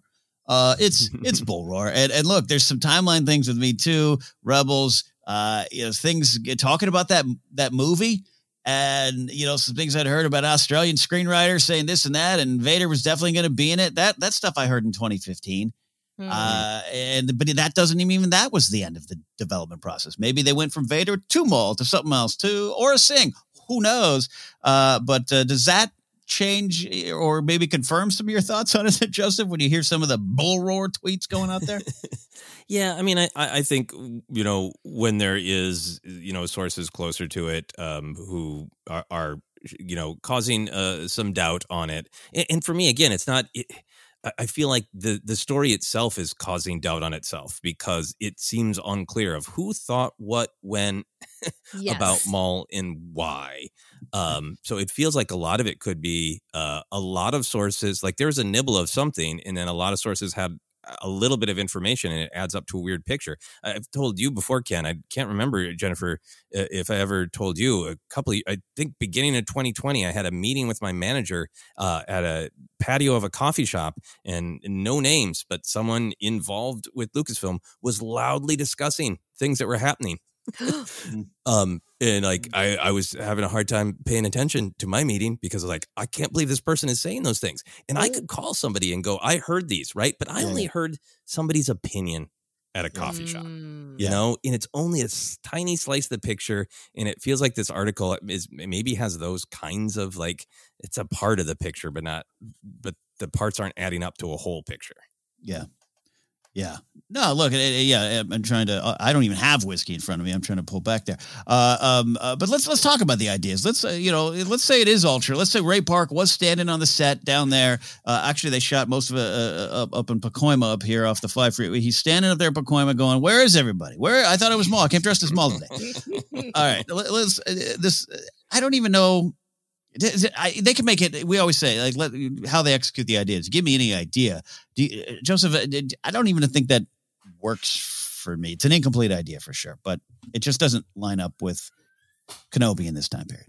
Yeah, I mean, I think the possibility of Maul being involved, I still think, maybe he is. Maybe there's a flashback, right? Or a memory or a nightmare that Kenobi is having. Maybe even it's a live action recreation of an animated moment. I would not be at all surprised for Ray Park to have filmed some Maul stuff for this.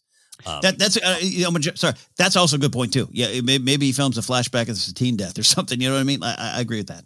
Yeah, I think so. I think there's like a lot of possibility. Like, yeah, he filmed something and maybe even that got cut, but I do personally doubt that he was ever the antagonist. It's been pointed out that the Twin Sons episode of Rebels that deals with Maul and Kenobi confronting each other that story would have been ironed out in 2015. So to have a script on the table in 2020 that really, really fights with that epised, I just don't feel like it would have gotten that far into development. Right. Yeah, that's a good tweet that came out from the Bull Roar guy. Sorry. Yeah, Jen, I want to give you a chance to your comments, your thoughts on Maul, and can't wait till you get to the Twin Sons episode if you haven't already seen it. I know, and I saw it way back when. Okay, good. But it doesn't have this, there's something about watching the show from beginning to the end that obviously makes it much more meaningful. So even though it was a great episode. Yeah. So yeah, obviously it doesn't make sense for him to return at all. And the fact that an employee came out and, said, no, that never happened. To me, they don't chime in that often. I mean, they might be kind of do it in a cryptic way, but if somebody unequivocally says no, that's not true, then I believe them. You know what I mean? Especially in 2022. This isn't 2015, where a lot more people might be out there on Twitter with Lucasfilm employee badges tweeting stuff. They've all pulled back for such good reason. Yes. They know what they're risking when they come out and go, no. Right. Not at all. And as far as the idea, like could Maul show up? Again, the flashback thing, good, or some use of him, yeah. But this is Maul and Kenobi are very much intertwined. This we know. I just in this particular time to clarify a little bit more what I mean here is, don't get me like Kenobi matters to Maul, but Maul doesn't matter to Kenobi as much, even though he's done horrible things to him. But if that makes sense, at this point, 10 years after. Kenobi's not going, Maul. He's going Vader. He's going Anakin. Maul's over there going, I hate Kenobi. But it's like a one-sided rivalry at this point. It picks up steam later on. Maul forces himself back into the picture, which I love. Some of my favorite stuff. But you know what I mean? I don't know if I'm off base there, but that's kind of my thoughts on that. I think that's a great way to look at it as well, just storytelling wise. Even if the Twin Sons episode didn't exist, that for me, we're going to talk more about Vader being in this, but Vader matters because he is obviously a character, but he's also a symbol of what Kenobi needs to get past. And Maul is just this, Kenobi is just like, what? I have another archenemy. I got Maul. I got Grievous. I collect people who hate my guts specifically. I'm used to that. Right. It's Vader that represents all of his failures. Yeah. Yeah. Absolutely there. All right. So this article paints Favreau and Filoni as having major sway, what the people have always wanted. Right. And I'm joking a little bit there, but it was really interesting. I do find this sort of chain of command fascinating, and it's understandable that coming off Mandalorian, Deborah Chow worked with them and now she's got her own show here. And I would completely expect that she go, I don't know, are these scripts working? Dave, John, stop making quesadillas in John's kitchen here. Let's talk about these scripts here. I like that. I think we want that, and then it goes to Kathleen Kennedy. Even going back to some of the points earlier, she's agreed. She hears them out, agrees to stop the production. They switch writers. So that's the overall picture of it here. Joseph, what do you think about Favreau, Filoni, quesadillas, and Deborah Chow? I already had dinner and I'm hungry again. I think that. Yeah, I think this makes a lot of sense. There's a relationship there. It sounds more like hey, we're all playing in the sandbox. I'm looking for a second opinion. What do you think? I think there, from different behind the scenes specials. I think from like the Art of books, the beginning of the Art of Rise of Skywalker has a bunch of different quotes from meetings about people discussing like the big picture stuff. There's that great quote from Filoni about really concentrating on the mother figure of Leia. I think that we get all caught up in a lot of the internet fervor of who should be in charge, who made this mistake, who should we blame, who should we kind of elevate. And I think the answer that I see is that there is a little bit of hey, let's discuss this. And obviously each project is somebody's. But let's discuss this. And this doesn't feel that like revelatory and shocking to me. It feels totally like natural and what a lot of people might do if they were in Deborah Chow's shoes of say, what do you think? Yeah. Especially if there's a thought of it's not working. So Jen, you've been part of a lot of creative processes. Does this all check out for you here? And do you like the idea that the man in the cowboy hat and Jon Favreau have this kind of sway right now, or might have this kind of sway? I love it. It reminds me of J.J. Abrams when he showed Ava DuVernay a cut of The Force Awakens. He's like, this scene is not working with Rey, and she shared her thoughts, and that changed that moment with Rey. What was it? Anyways, so in the final duel, there was something there, right? Wasn't there? Yeah. Yeah. They're closing her eyes and concentrating. They're slowing down. That's it. That's right. It. So that was Ava DuVernay who suggested that, and I think it's really smart. George Lucas did the same thing, right? Mm-hmm. It's also very, very Disney. If you look at all the behind the scenes on Frozen or Encanto or whatever, they get a group of directors, of Disney directors, and they come in and they share their thoughts. It's a collaboration, and it's what makes it good. It's where you can bounce off ideas and challenge each other. And I think Dave Filoni and Jon Favreau are such a great team. Dave Filoni, for me, in my opinion, is the closest thing we have to George Lucas, just because he was kind of his protege. He knows so much about the lore. He's created so much of the lore. And Favreau is just fun. Favreau is like us, like the fan, and they're just they're a wonderful duo. And I like that they're all kind of helping the Star Wars stew come together. I really took some time to read the Art of Mando 2 book after even off air, Joseph. You had pointed some out, and I was like, I haven't read that yet. And I sat down tonight and had the worst salad in my life and read this book. And there's some fascinating things from just Favreau. Favreau is a creator, and Favreau is a guy who doesn't have a handle on every lore detail, but is in fact kind of the other way. Is like, I just want to write the stories I want to tell. Mm-hmm. Dave kind of comes in here and I pitch it off him and he lets me do that. I mean, he was talking about the Mando helmets off, helmets on type of situation. And I kind of like that. And it would make some sense as a creator that this would happen, Joseph? Yeah, absolutely. And I think it also, that part of this article actually really connects with the EW article with the, direct quotes, like this direct quote from Kennedy about Vader, where she says, the debate around whether we should do that or not carried on for quite some time, Kennedy reveals. Everybody within our creative team has strong opinions, and all of our fans have strong opinions. So when you realize that you're under that level of scrutiny, certainly a story point like that is going to be scrutinized at a very high level. We talked about it constantly. Mm-hmm. So on one hand, in the Hollywood Reporter article, it's kind of being said like, can you believe they talked about this? Yes. I guess that's not fair. The Hollywood Reporter isn't framing it that way. I think there's a risk that readers might take it that way. But then in this EW article, that is a direct quote from Kathleen Kennedy. She's saying, of course, especially on big things to Vader or not to Vader, we all weigh in and we all think about it and talk about it.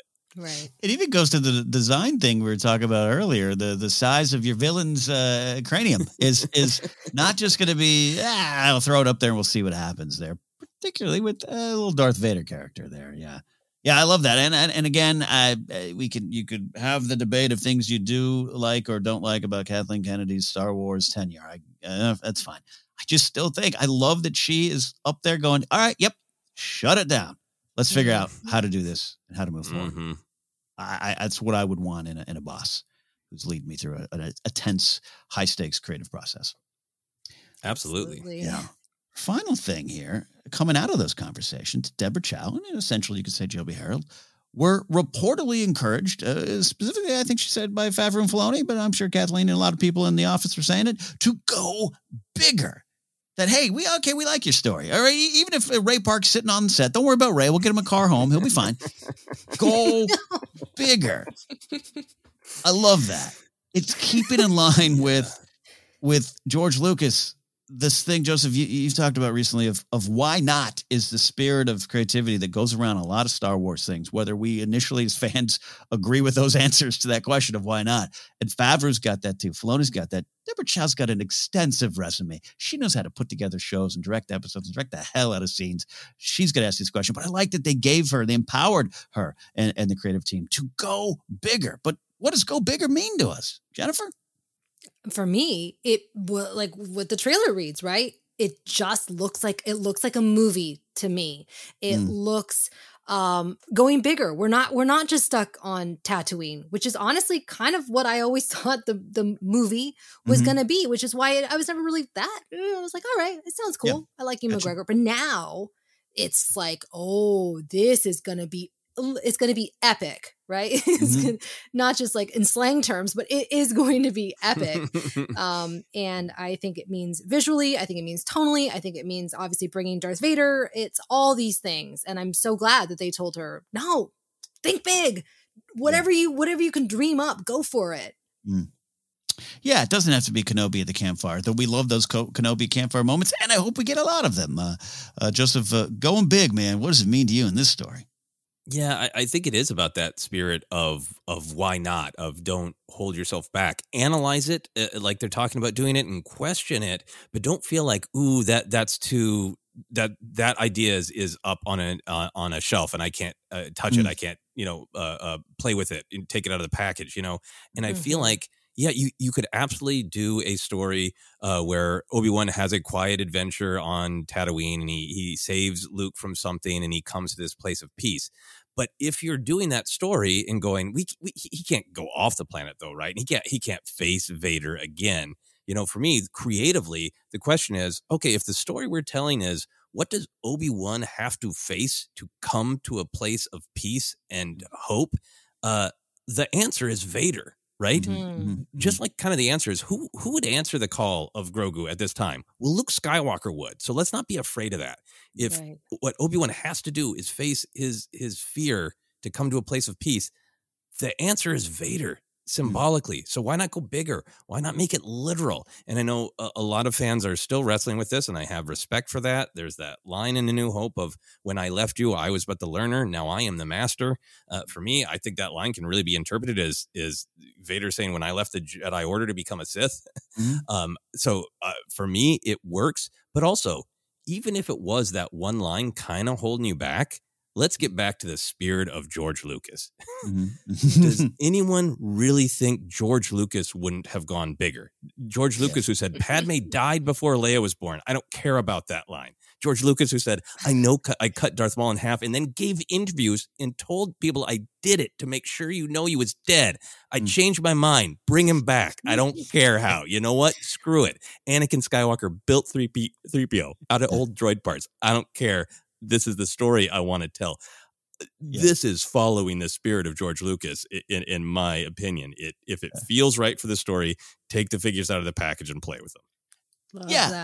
Yeah. And it goes to some of the early criticisms I heard from friends offline, off air, in person, text messages, whatever, of just like, why would they go back to the well with Kenobi? Why are we just going to sit around with this guy in the desert? And I even then had the spirit of why not myself, of like, why would you think it would just stop there? And if it does, they find a way to make that work. But why? There's no need to stop that there. No need to explore this character and these characters during this time. And of all these things, this article made me a little grumpy today. And that's not even the article. It's maybe just that thing we talk about of being pre-defensive to discourse some of these days. But even that negative feeling I had today, it ended with hope, because I'm more excited. And that was going to be my final question to all of us. Does this make us even more excited? I think the answer's got to be yes, because it's going bigger. I'm excited. Jen, are you excited? I'm so excited. I had no expectations. I don't want to say low expectations, but I am really, really excited. And this is a highly anticipated series. I didn't think they could top Book of Boba Fett, but here we are. Here we are. Joseph, I think you might be excited about some Kenobi content. In my shortest answer ever on Force Center, yes. Yes, indeed. Well, that is a look at the Star Wars news. We're not quite out of here yet, but don't worry. I'm sure you out there have got your own thoughts and opinions. We're always open to it there. Just check the manner in which you question things. It's big for me now here too. But hey, I'm going to put down my imaginary hard seltzer and just be open to anything that comes after this episode is put out there. Let's close with some Star Wars history, looking ahead to Star Wars past. We all saw it again for the first time on March 14th, 1497 of this week, Star Wars Episode 6, Return of the Jedi, was finally re-released after a delay of 7 days. It grossed over $45 million in this run to bring its domestic box office total to $309,306,177. I'm so broke I can't read money anymore. Jen, Joseph and I recently discussed our memories of seeing this re-release. What are some of yours? Oh my gosh. I remember when I was waiting in line in the Irvine Spectrum in Orange County, and I was there, and I had brought my Star Wars Trivial Pursuit or whatever game. We were playing it. It was the first time where I really felt like I was around my people. And I was just it was like a whole new world had been opened up to me. Like, wow, there's people that are obsessed with Star Wars like me. And there's so many of us.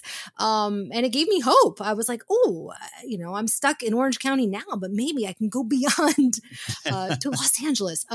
No, but yeah. And then seeing, of course, in on the big screen, it was magical. I cried. And then I was shocked when Lapchinek was replaced with Jedi Rocks. I was shocked when Yub Nub was replaced with Victory Celebration, but I wasn't angry as I kind of went through an angry phase about that. But, it was a little surprising, but it didn't take away my joy. I loved it. I love that. I love that, finding a sense of community when you thought it was your own little secret that you had to keep. That's powerful. That's powerful stuff here. Great share, Jen, on your memories there. We love that. And for all of us here, Joseph and I, and Jen as well, 25 years on, which is crazy to think. What is and what will be the legacy of this specific re-release, Return of the Jedi, the Joe Yowza, the Little Shop of Sarlacc, all these things, the Yub Nub, the Victory Song, Victory Celebration. Joseph, what's its true legacy? Answer this important question. I think definitely the debates about those song replacements will echo through all of Star Wars history forever. Is sometimes heartfelt and sometimes a little angry and sometimes fun conversations. For me, the legacy and the change I love the most is ending that film with the celebrations across the galaxy. It's not just our heroes having their awesome Ewok party, drumming on the helmets of their fallen oppressors. It's the whole galaxy. The legacy for me is the statue of Palpatine coming down. Ooh, I love that. I love that. The big picture. That could be some of it there. Jen, what's the legacy to you and what do you think it will be? Now looking back, George was right. He did the right thing by making those changes, by improving the quality, right? And adding things in the background. He was right. And I was wrong. I am not a filmmaker. I am not George Lucas. And I've gotten past, my gripes with Lapchinek. And I do love Victory Celebration for exactly the same reason that you said, Joseph, with all those images. So yeah. I think a lot of people feel that way. And some people don't even know that Jedi Rocks was added in. They just think, that Joe Yowza, he's a great singer. I love it. I love that. Yeah, I think that's part of the legacy. And the legacy overall of the special editions is what it did to introduce Star Wars to a new generation. I think that special edition generation is the forgotten Star Wars generation. And we had a great interview with Billy Patterson on an episode of Spotlight Star Wars. That's the first time he fell in love with it. And then what you're saying too, Jen. And overall, I think to your point, Joseph, part of the legacy of Return of the Jedi is just going, this story is plugged into something even bigger than itself, a galaxy that needed this victory. And I think that added to the story. So I'll take that. Yeah. Take that, Palpatine statue. Take that, Kerplunk. All right. A supersized news edition has wrapped up. We'll see what breaks when we release this episode. We are out here on social media, and here's where you can find us at Force Center Pod. We're on Instagram and YouTube as well. We will be having more of those live Q&A shows. Jennifer, hopefully we get you to fire up your camera as well as we did a little test show. Our Facebook page is Force Center Podcast. You can find the podcast on a lot of different spots, including Acast, iHeartRadio, Apple Podcasts, Google Podcasts, and more. Merch is available at tpublic.com/user/ForceCenter. And you can support us directly at patreon.com/ForceCenter. You can follow me at Ken Napzok. Go to my website, kennapzok.com. Joseph, where can they go for you? Yeah, you can find me Twitter, Instagram, TikTok is at Joseph Scrimshaw, and you can check out all my other comedy adventures on my website, josephscrimshaw.com. Absolutely. Jen, close us out. Where can they find all your content? You can find me on Instagram, Twitter, and Facebook at Jennifer Landa, and I will have some new TikTok videos coming soon to talk about someone's big cranium at Jennifer Landa 1138. Absolutely. And we also want to do the charity focus too. I'm sorry, Jen, did you have? I told you to always have one ready, and here I am. Yes. I skipped over it. What do you have? No, today I'm spotlighting Public Counsel, a nonprofit law firm located in Los Angeles that is one of the nation's largest providers of pro bono legal services. They work with low-income communities of color, and they work on a variety of issues from immigrant rights to homeless prevention to veterans' rights. And they just celebrated their 50th anniversary, and my husband works for them. So They are an organization that is very dear to my heart. They are an incredible team. My husband works in the communications department, but they're just an incredible organization. I'm always in awe of the work that they do on the front lines. That's great. Joseph, a place for you. Yeah, I want to continue to highlight Vote Forward. It's an organization where you write a personal message to voters, letting them know why you vote, why you think it's important, and encourage people to use their power and go vote. If you are interested in writing some letters or learning more, you can go to their website, votefwd.org. Absolutely. I have been highlighting the Global Giving Ukraine Crisis Relief Fund at globalgiving.org/projects/Ukraine Crisis Relief Fund. Obviously, just a lot of horrible things going on over there. And my Ukrainian heart, my grandmother from Kyiv, it's very close to me. And if you want to choose to support, that's the place to do it. Thank you all for letting us do that. Thank you all for listening. And that's it for now. We got to go. We got to go to bed. All right. See you, everybody. Bye.